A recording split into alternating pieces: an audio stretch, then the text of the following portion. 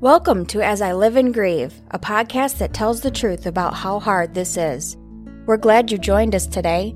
We know how hard it is to lose someone you love and how well-intentioned friends and family try so hard to comfort us.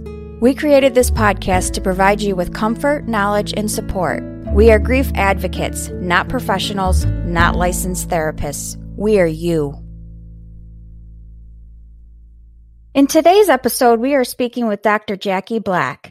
Dr. Jackie helps rekindle relationships with loving, amazing, but crazy busy small business owners so they are lovers again.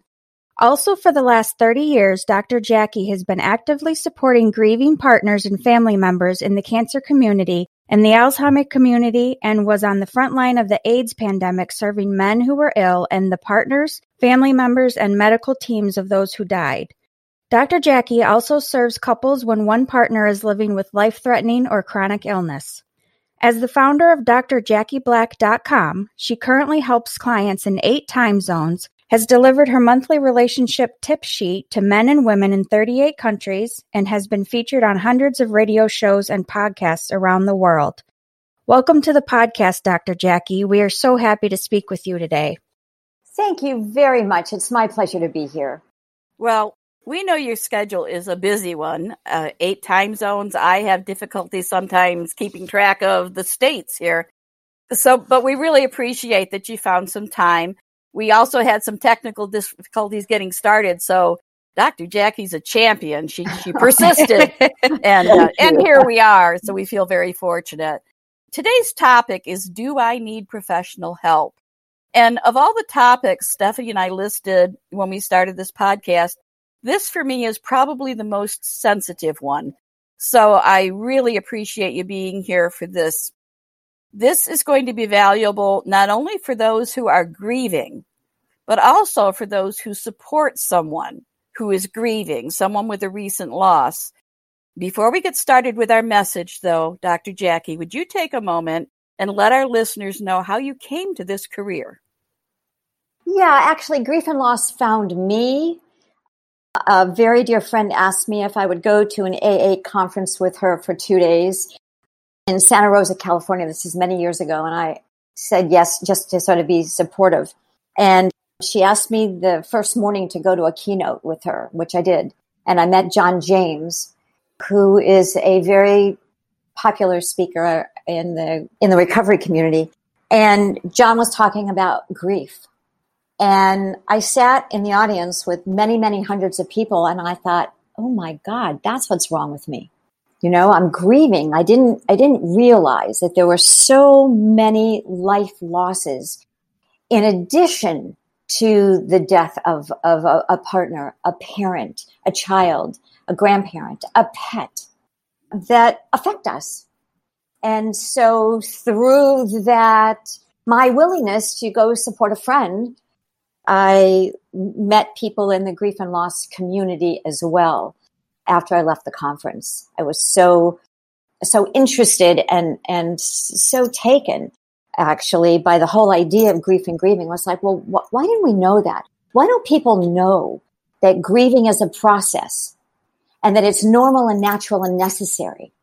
And that's when I jumped right into the grief and loss community. And I must tell you that in those years, I was in corporate America. I was managing high-rise office buildings for pension funds. So it was a couple of years before I got my PhD. But that was sort of the beginning for me. It's always interesting to me to hear the paths each of us has taken to reach where we currently are. I like what you said, that grief and loss found you, because I think that's kind of how it happened with me as well. Lost a newborn child. Lost my father, my mother, and more recently, my husband about 2.5 years ago. Thank you. And each experience was vastly different. I think in a lot of ways, just because of the years and the climate, society and everything, I don't think I ever really got over the loss of my newborn. It was stuffed, and there really wasn't the help available. So we are fans of anyone who steps out and says, I want to help those that are grieving. I want them to better understand what it is they're going through, and that they aren't crazy This is not abnormal. This is all part of the process. And I have now accepted that I will probably be grieving for the rest of my life.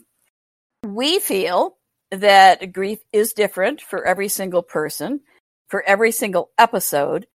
It is not a disease to us, and it is not to us a mental disorder, and there is no timeline. So it's not fair for someone to say, you've been grieving for 6 months already, so, get over it. But with all of those things, it has to be very, very difficult to know if or when you might need help. Can you give us any insight on this, Dr. Jackie? How do we know? So in my view, everybody needs help. And let me tell you why. In generally English-speaking countries, grief and grieving, well, let's start at the beginning if we can.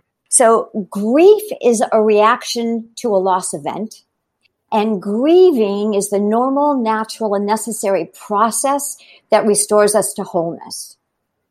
And it's possible to do our grief work and to resolve. That's the word that we use, resolve. We don't move through it. It doesn't end, but we resolve grief so that we can be actively engaged in our lives.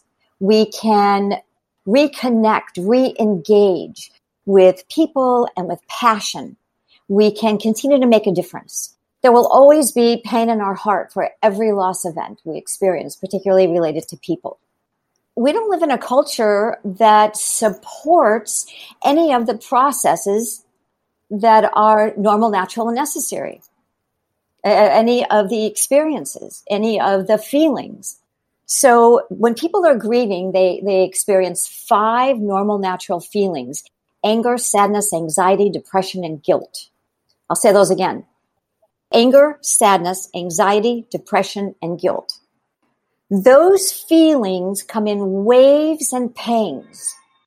Sometimes at different times, sometimes 1 or 2 or 3 at a time, sometimes all at the same time. There's no such thing as phases or stages. No such thing. The seminal work of Elizabeth Kubler-Ross that talked about the stages of grieving, Elizabeth Kubler-Ross's seminal work was regarding people who were coming to terms with their own mortality, not people who were living years and years and years with the loss of a loved one, with a loss event. And so to just apply that seminal work to those of us that are grieving the death of a person, of a loved one, is not only is it incorrect and improper, it won't work. It has no relationship to the actual experiences we're experiencing: anger, sadness, anxiety, depression, and guilt. There are tasks to be completed. Tasks, not stages, not phases. That's a whole other conversation. It's a much larger conversation, the tasks. So the reason that I say that people need help from the beginning is that they need a space, a safe person in a safe space who knows that what they're feeling is normal, natural, and necessary. Right? Normal, natural, and necessary. And it's not about buck up, stiff upper lip, you can do it, busy hands or happy hands, all those stupid things that people say to people who are grieving. They don't have any relevance to restoring our feelings, the inside self, which has been decimated. The worst possible thing, the most inconceivable thing that could have ever happened did. That's the problem. The problem isn't your reaction to that, which is anger, sadness, anxiety, depression, and guilt. And while we're talking about the 5 feelings, I just want to say that each of those feeling states of grieving has a job to do. Has a job to do. They're important. That's why they come up in ebbs and flows. And until we as grieving people let them do their job, and that means go with it. Don't fight back the tears. Don't make yourself get out of bed if you want to pull the covers over your head. Don't make yourself calm down if you're feeling anxious. There's a Yiddish word, spilkus, right? If you're on pins and needles. all of those experiences are part of the grieving process, the normal, natural grieving process. And Kathy, I love what you said about it's not a mental disorder. It's not. It's not a mental disorder. It's not a mood disorder. There is nothing psychiatric or psychological that's problematic about grieving. We are hardwired as human beings to grieve, right? To grieve, which is the reaction to a loss event. And then the grieving is the process, as I said before. So from the beginning, I know when my late husband, Mark, when we were in the hospital and I knew he was dying, I'd already sought out a grief counselor, someone that was really experienced in our community. And I reached out to her. I let her know that Mark was dying and that I would be calling her. So she was on board before he even died. And I am one of the leading foremost authorities on grief and loss. But I was not going to do this by myself. And I joined a bereavement group. And that's another thing that is so valuable, is a bereavement group. Actually, this podcast started because of a bereavement group. Both Stephanie and I, our backgrounds now are in the hospice area. Locally, we have some comfort care homes. And I had found my way to a particular one, Shepherd Home in Penfield, New York. And I had been asked to lead a bereavement group at Shepherd Home for the family members who had lost their loved ones. And I did. And I think we were at our second or third meeting, and here comes COVID. So we stopped. Then as things lightened up a bit, the request came back from the director at Shepherd Home, who said, Kathy, do you think you could kind of reincarnate your bereavement group? So I discussed it, and Stephanie was in on some discussions, went back and forth. And then like a light bulb or a lightning bolt, the word podcast came to my mind. I said something to Stephanie. In my mind, I was thinking, why restrict it to a small community or area in Western New York when who knows who we could reach out to? Well, about 5 or 6 weeks later, after Stephanie and I did a lot of work, here's the podcast. So bravo. Wow. That's where we are. And our entire mission is to increase awareness, support those that are grieving, and help them better understand that they're not sick. They're not mentally ill. Not at all. That's what brought the topic for today. And again, I feel it's a very sensitive topic, but I wanted to cover it nevertheless. Yeah. Unfortunately, well-meaning men and women in the world of therapy, in the world of counseling, in the world of psychology, I want to just say most of them are very well trained and very skilled and talented. And when you overlay their training, when you overlay the models of therapy on the feeling states of grieving, you get all kinds of diagnoses that are all wrong. The diagnosis is grief and loss. It's not complicated grief, anticipatory grief, prolonged grief disorder, uncomplicated grief, complicated, uncomplicated, persistent complicated bereavement disorder. But that's what they know. That's their training. And so when they see a collection of symptoms, right? I see feelings. I see anger, sadness, anxiety, depression, and guilt, and all of the behaviors that are attendant to those feelings. People in the psychological community, in the therapy community, the counseling community, they see a collection of symptoms, and their training tells them that these symptoms are, and the DSM-5, the Diagnostic and Statistical Manual of Mental Disorders, tells them that these are disorders. They're mood disorders or they're psychological disorders. And the DSM-5 has done grieving people a huge disservice, and that is that after 2 weeks of grieving, they shift the diagnosis to major depressive disorder. And so now people are diagnosed with major depressive disorder. And depending on how much anxiety you have, remember, anger, sadness, anxiety, depression, and guilt. So depending on how much anxiety you have with the depression, you're going to get a bipolar diagnosis. Exactly. That's one of my big concerns. Well, and it should be a big concern. It should be a concern for all of us that we are pathologizing a normal, natural, necessary process that we as human beings are hardwired to engage ourselves. It's like we know we're hungry and so we eat food. We know we're sleepy, so we rest. Well, we know we're sad and we know we're anxious and we know we're mad. And so we have those attendant behaviors related to anger, sadness, anxiety, and depression and guilt. Except people get so nervous when we have all these feelings. Oh, there's something wrong with them. Oh, we have to do something. We have to make them feel better. Fix them. Well, there's no fix them. Yes. Thank you, Stephanie. Fix them.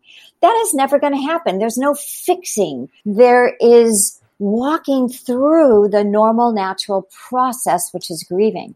That's why I say to hire somebody immediately, someone who can hold that space and keep normalizing it for you. Keep saying, this is normal, this is normal. You get lost, this is normal. You set the table for the person that's died, this is normal. You get mail for them that comes to the house and you collapse. You get excited about something, you pick up the phone to call them. These are all normal things. They're nothing to worry about, to be concerned about. If you are the one who's grieving, sometimes you get so lost in your feelings that you might not have the presence of mind to think, I can't manage this on my own. I need help. What can someone who supports that person, maybe it's a child, maybe it's a sibling, maybe it's just a close friend or coworker, how do you know that someone is struggling and just really, really needs that help? Or is this something, again, that you should suggest at the very beginning? And how would you do that delicately? Yes, I would suggest that if you know anybody who's grieving, you support them to join a bereavement group. I'm such a fan of bereavement groups.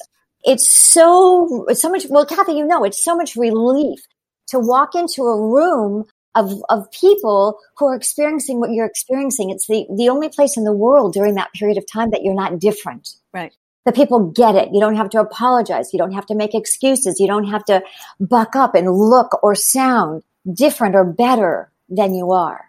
I'm a big, big fan of bereavement groups, and there are bereavement groups in every city in the world. They are related and attached to, as you say, hospice organizations, social service organizations, the cancer community, the Alzheimer's community, Alzheimer's Association, the United, all. So call them and ask them if they know of anybody. Generally, people who are facilitating bereavement groups know other people in the community that work with grieving people. The last thing you want to do is suggest they go to therapy. Really, that's the last thing that you want to do. So you want to keep them in the bereavement community if you can.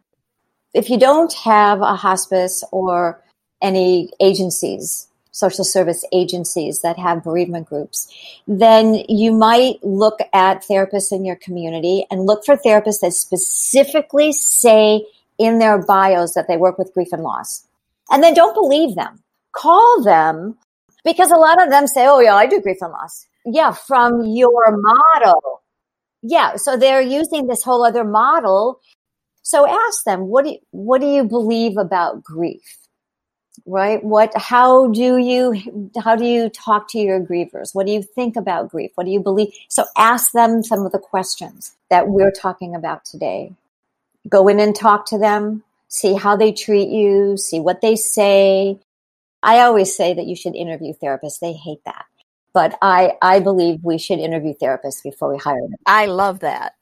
That's exactly correct. And sometimes they're not on the same page, and they can be influential. We don't want to be influenced. We want somebody like-minded who will hold that space for us to experience what is normal, natural, and necessary, and who will walk us through the tasks. If they are not task-related, if they start talking about phases or stages, run out of the room. And don't pay for an interview. Do not pay a therapist to interview them to see if they are a good fit for you. I personally know two people that have gone to see a therapist. as I think about their background, they both are probably grieving a loss. One, the loss of her father, and the other, a loss of a newborn baby that lived, I think, a day and a half, something like that. And they've each gone to a therapist, and within, I want to say, the second or third visit, had been given a diagnosis of bipolar disorder.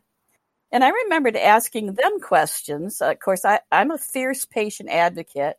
I don't just like to accept what a clinician gives me. Mm-hmm. I will challenge. I will ask for background, things like that. So I asked these two friends of mine separately, what did you tell your therapist that you think made them give you this diagnosis? And both of them said, well, they asked me how my days were. And I said, oh, some good, some bad. Some days I'm happy, some days I'm not. Mm-hmm. Well, and of course, if the therapist, and I honestly don't know what level they are. I don't know if they're social workers, psychiatric nurse practitioners, psychiatrists. I don't know. But they were given some medication. And now they're struggling to get the right dosage and everything like that. And I said to them, it's a travesty. Have you ever thought that maybe you are just dealing with your grief? Or not dealing with your grief. So it's refreshing for me, before we even asked the question, to have you broach that same subject. And I know it's helpful for me. Could you just kind of summarize that whole thing, that if you were a close relative or friend and know someone that had a recent loss, you would again say to them a couple of things?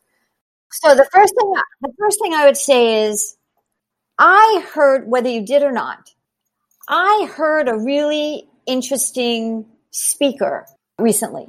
I heard an interesting podcast. I read an interesting article written by somebody who specializes in grief and loss. And the thing that made so much sense to me was the suggestion to find a bereavement group, to be in a group of people who are experiencing the same thing. So you don't feel different and you feel accepted, and the facilitator really understands what you're experiencing. All third person. Don't tell the person what to do. I heard this, and I heard that a bereavement group is good for these 3 reasons.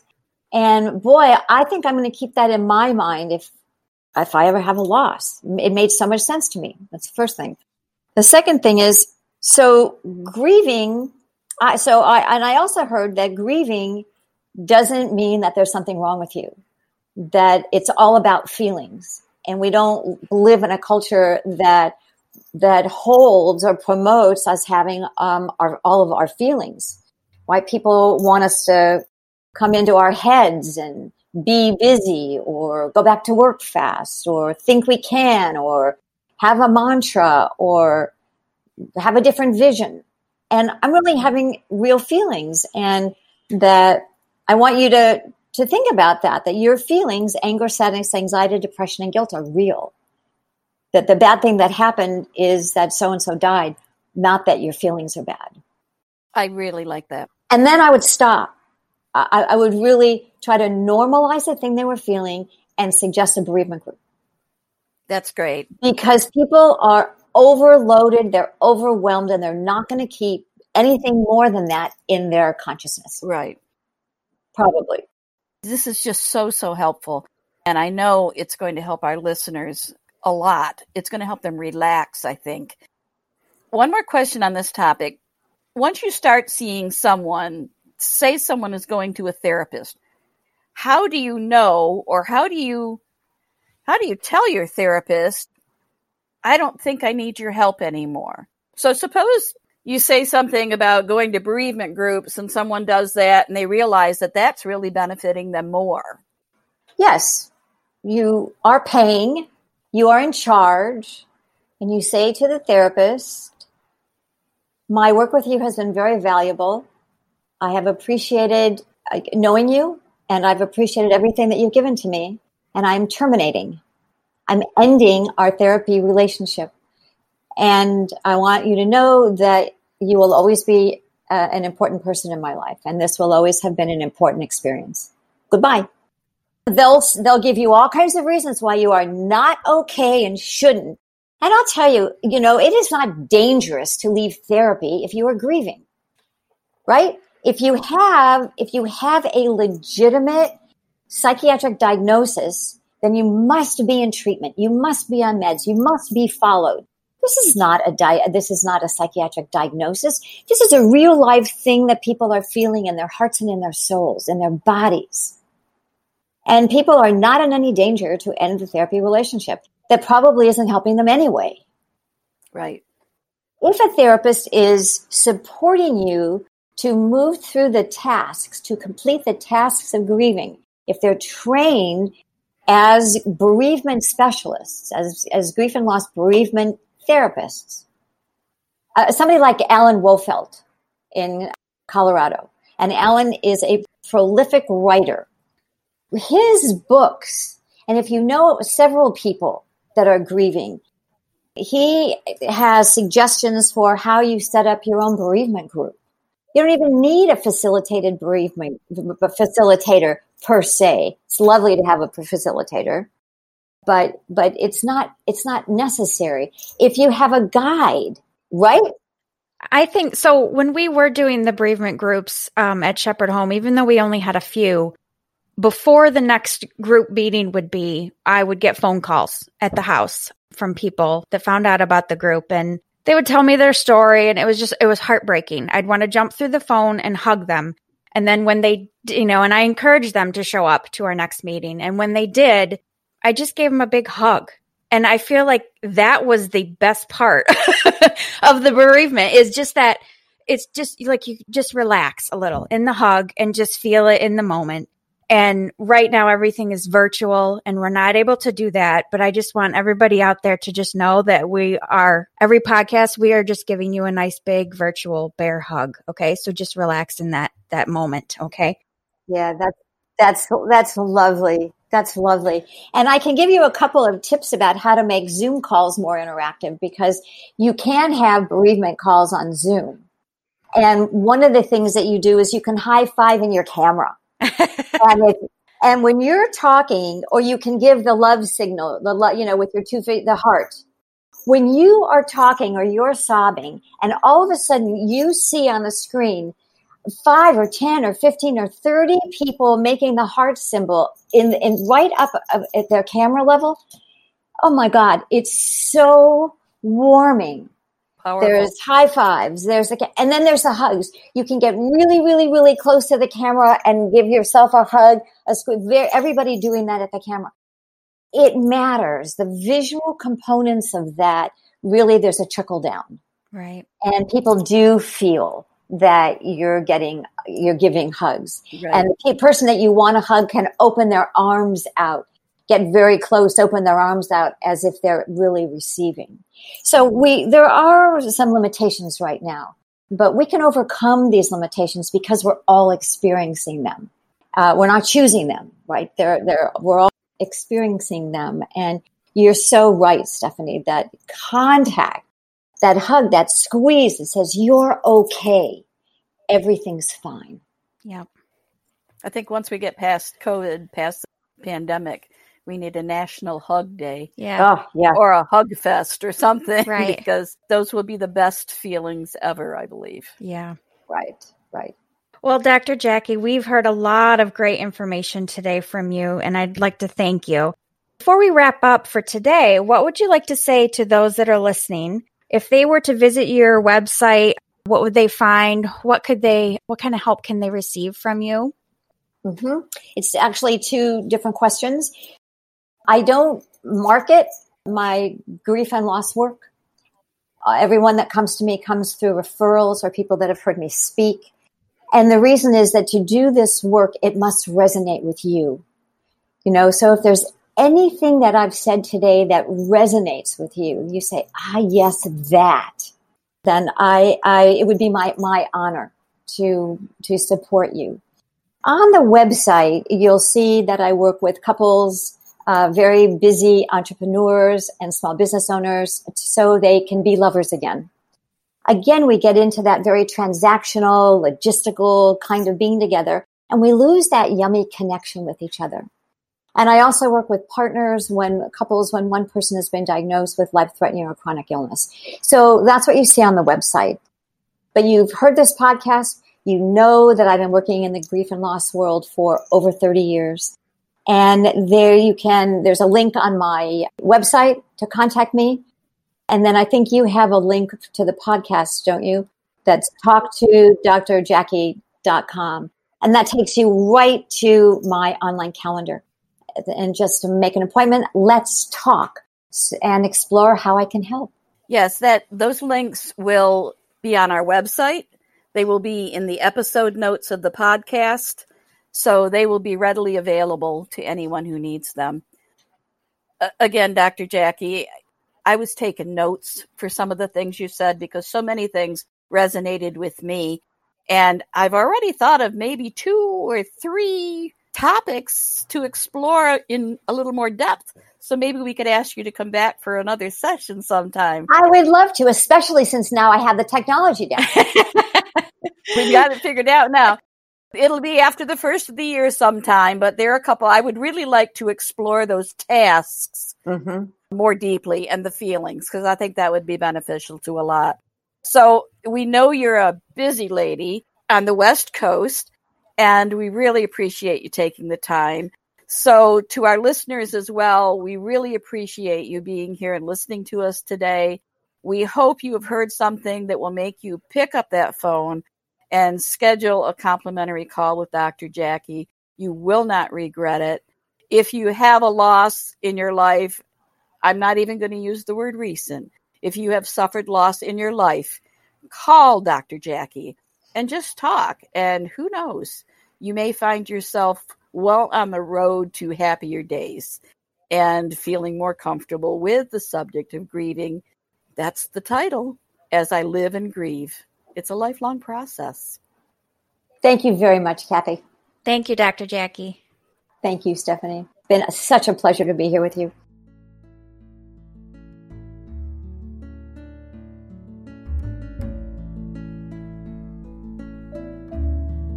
Thanks so much for listening with us today. We hope you will find a moment to leave a review, send an email, and share with others.